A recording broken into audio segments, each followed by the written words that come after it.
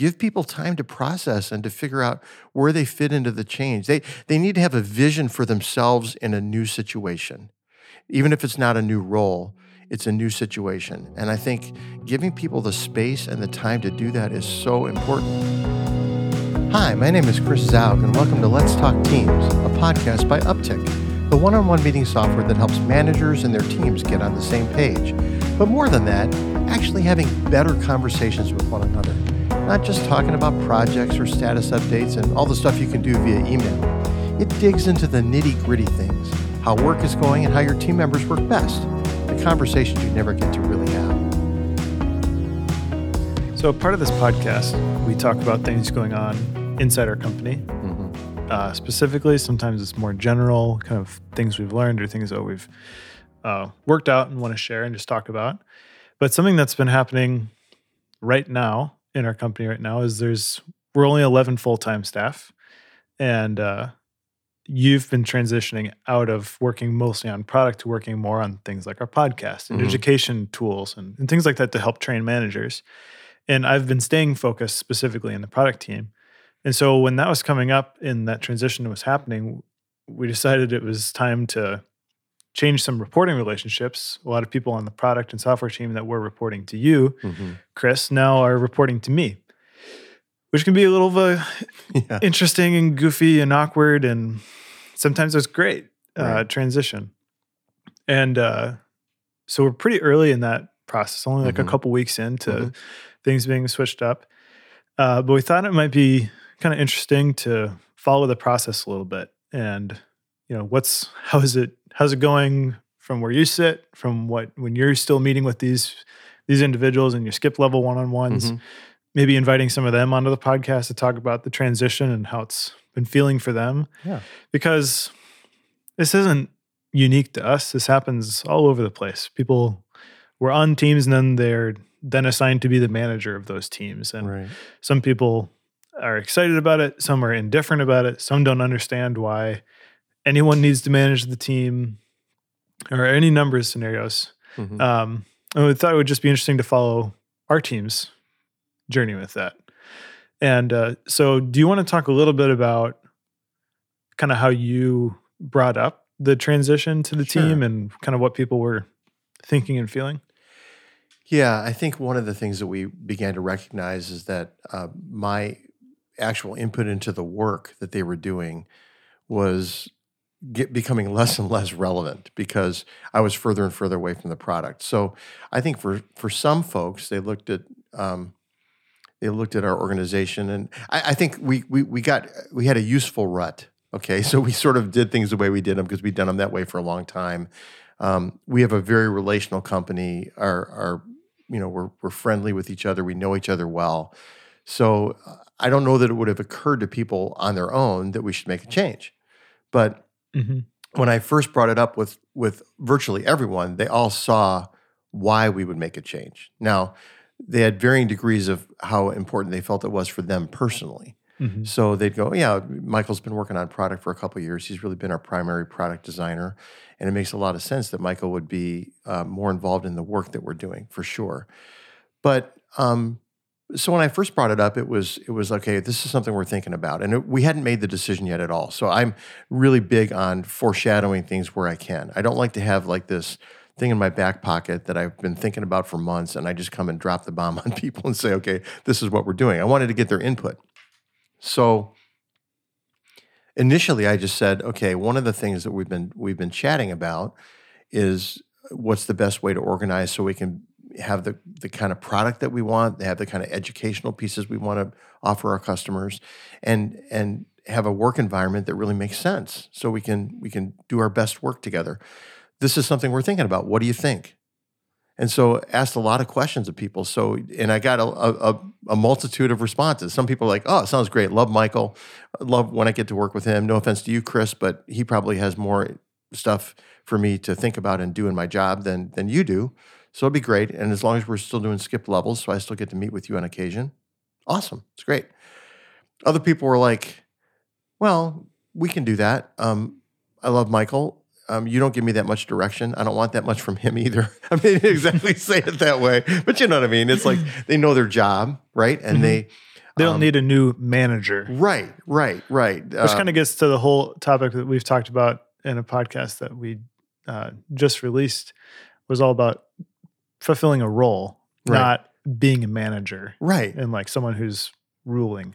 Right. Some people don't need the direct, every day, tell me what I'm doing. And so they were fine with it. And other people, express some honest concern, not about you in any way, but about like, well, what does this mean for me? Because, Chris, you're the co-founder of Uptick, but you're the president of our company. You're a 60-year-old dude, so you've got some stuff to speak into professional development from your experience that Michael may or may not have. And how do we kind of retain the momentum we have in our professional development?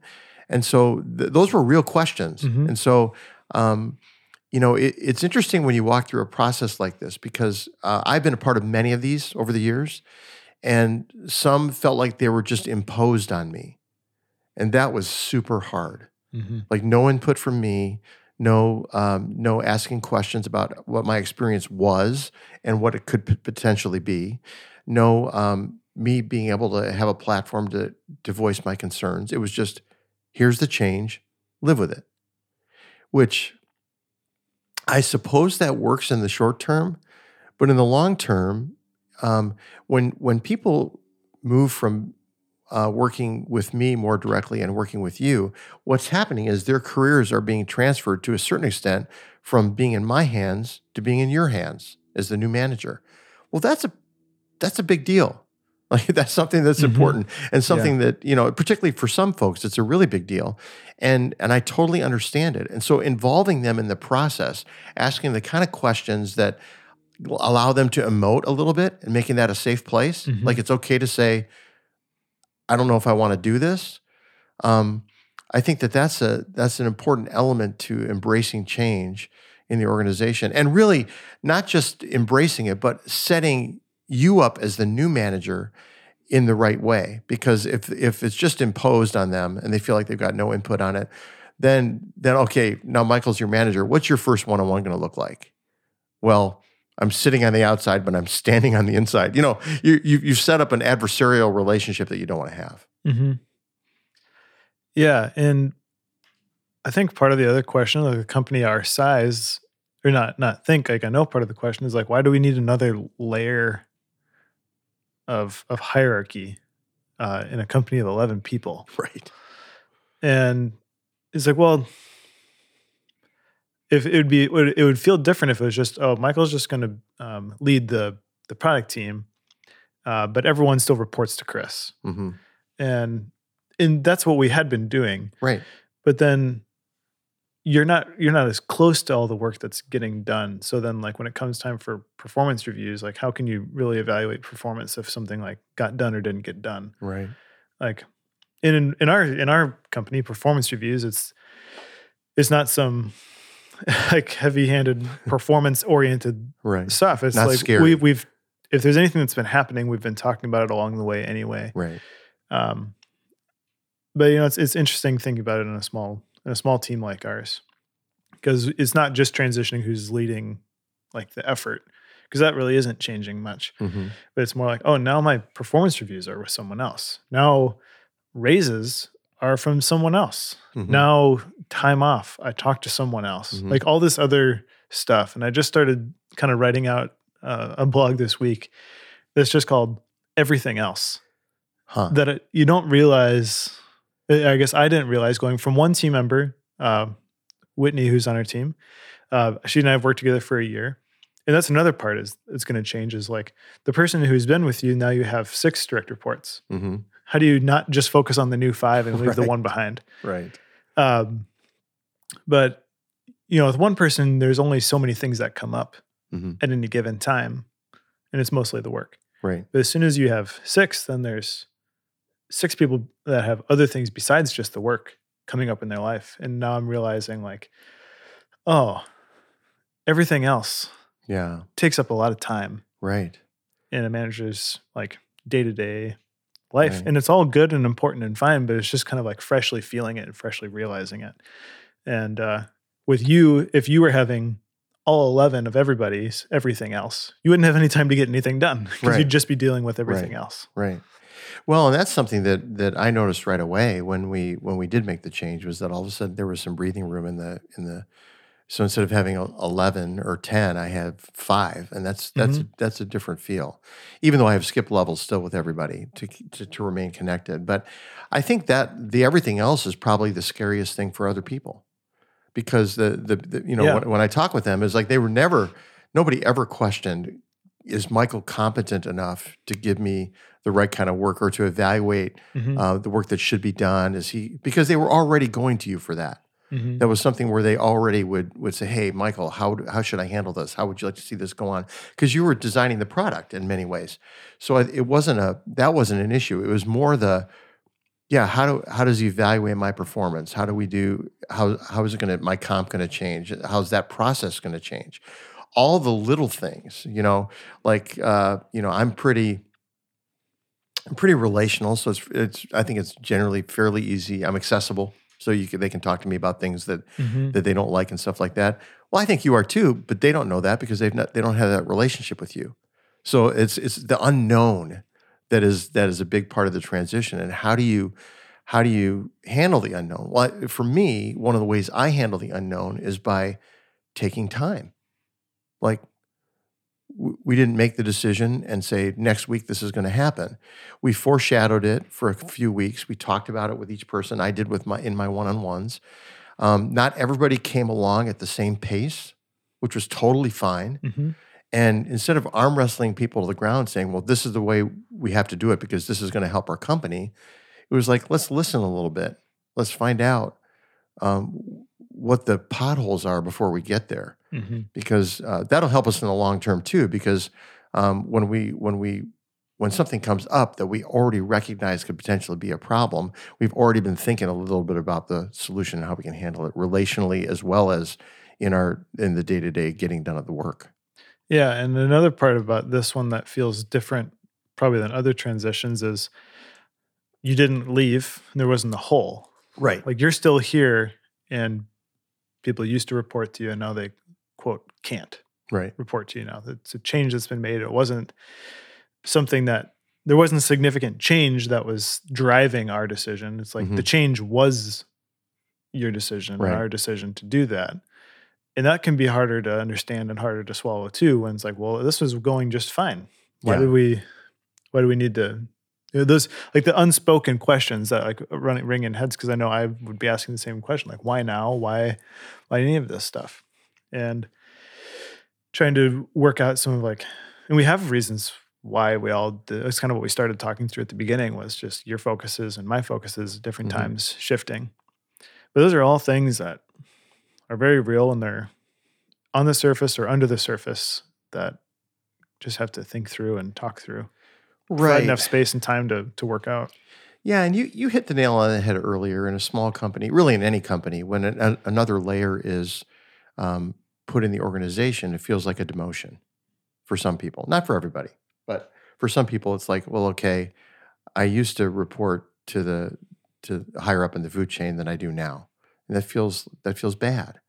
But I think what you have to do then, at least what I've done, and we'll the jury's still out as to whether or not it was super successful, but it's focusing. There's plenty of time to decide that. Yeah, exactly. But I think what I decided to do was say, okay, well, let's talk about what are your personal and professional goals? Like, what are the things that you'd like to accomplish, and how do you feel like this change is going to inhibit those goals? But by getting everything into the light, I always talk about things that are in the dark are mysterious and more powerful than they should be. So bring it out into the light, get it out of the closet, turn the bright lights on it, and let's look at it. Okay, so what would you like to do 3 years from now? Let's write it out.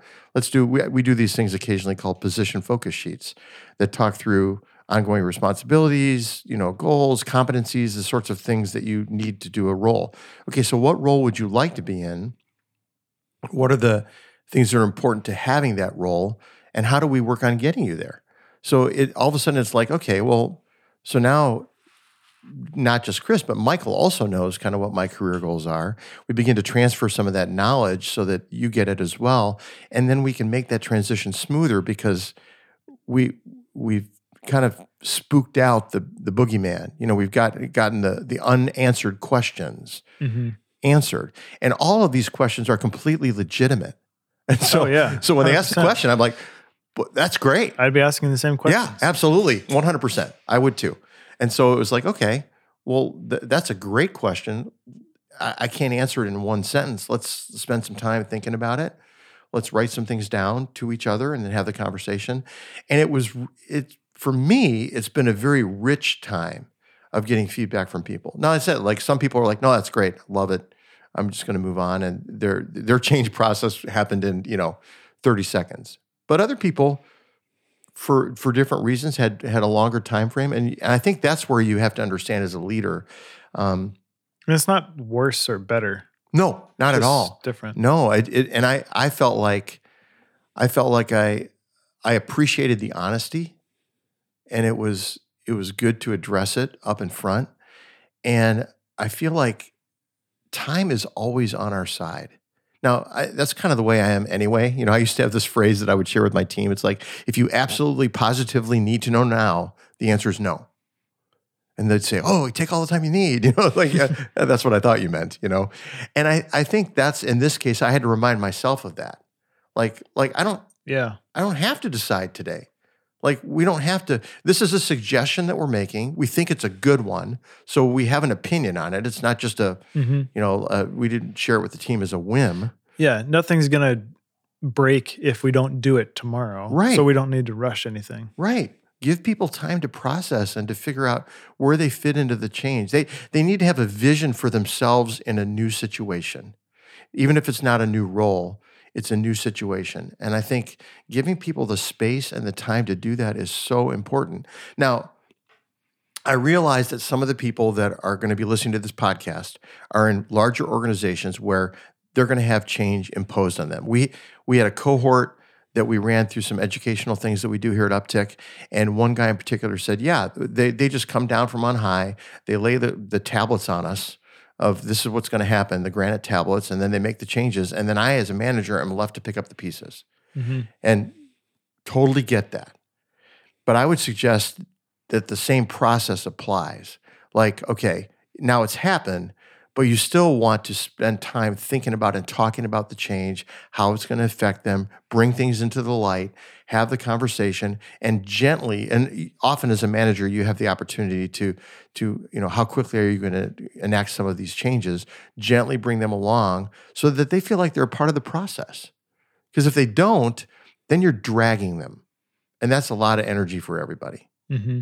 Yeah, and especially in a larger organization, and we can leave that more for others. I don't have any experience working in really large organizations the way you do. But in a lot of those, if there's like sweeping changes, you don't have the luxury of time because the rumor mill moves faster than the real news does. Totally. So that's a whole different area that we could talk about at some point. Yeah. But yeah, I guess it'll be a learning process for me. It'll be a learning adjustment period for your team and everything.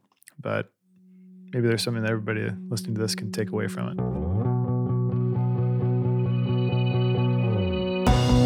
Hey, thanks again for tuning in to Let's Talk Teams.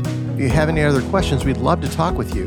You can hit us up on Twitter at UptickApp, or you can also message us personally. Our info is in the show notes. And if you want to make your one-on-ones better with your team or with your manager, check out Uptick by visiting uptickapp.com.